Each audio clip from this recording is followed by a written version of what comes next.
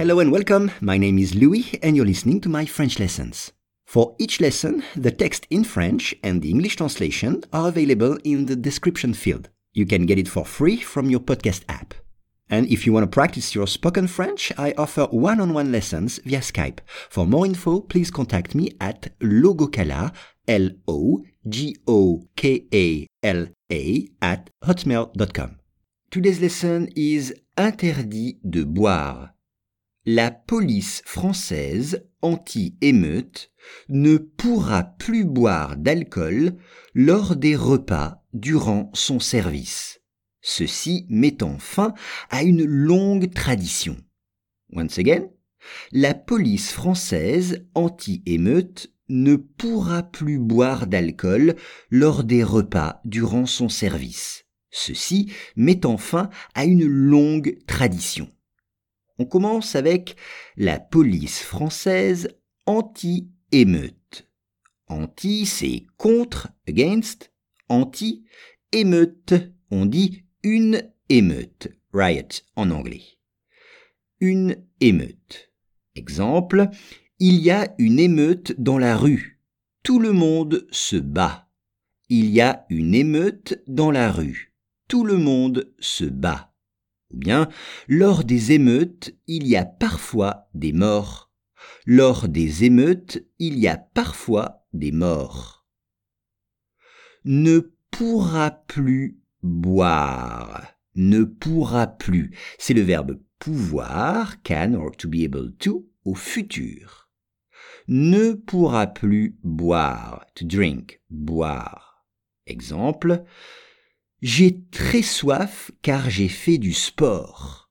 J'ai très soif car j'ai fait du sport. J'ai envie de boire. J'ai envie de boire. Et ici, il s'agit de boire de l'alcool. Un alcool.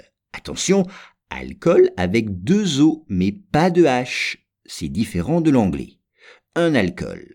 Exemple, la bière ou le vin sont des alcools. La bière ou le vin sont des alcools. Ou bien, je vais essayer de ne pas boire d'alcool pendant 1 mois. Je vais essayer de ne pas boire d'alcool pendant 1 mois. Lors de. Lors de, c'est pendant. Exemple, je me suis endormi lors du film.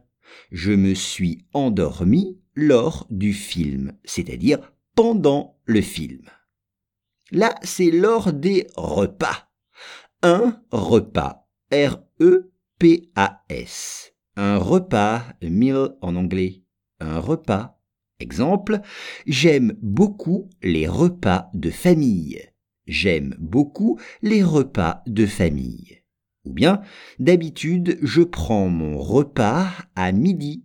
D'habitude, je prends mon repas à midi. Mettant fin, c'est mettre, mettant c'est le participe présent, fin, mettre fin, c'est-à-dire arrêter, stopper. Exemple, je veux mettre fin à une dispute. Je veux mettre fin à une dispute. Et enfin, une longue tradition. A long cherished tradition. Une longue tradition. Une longue tradition.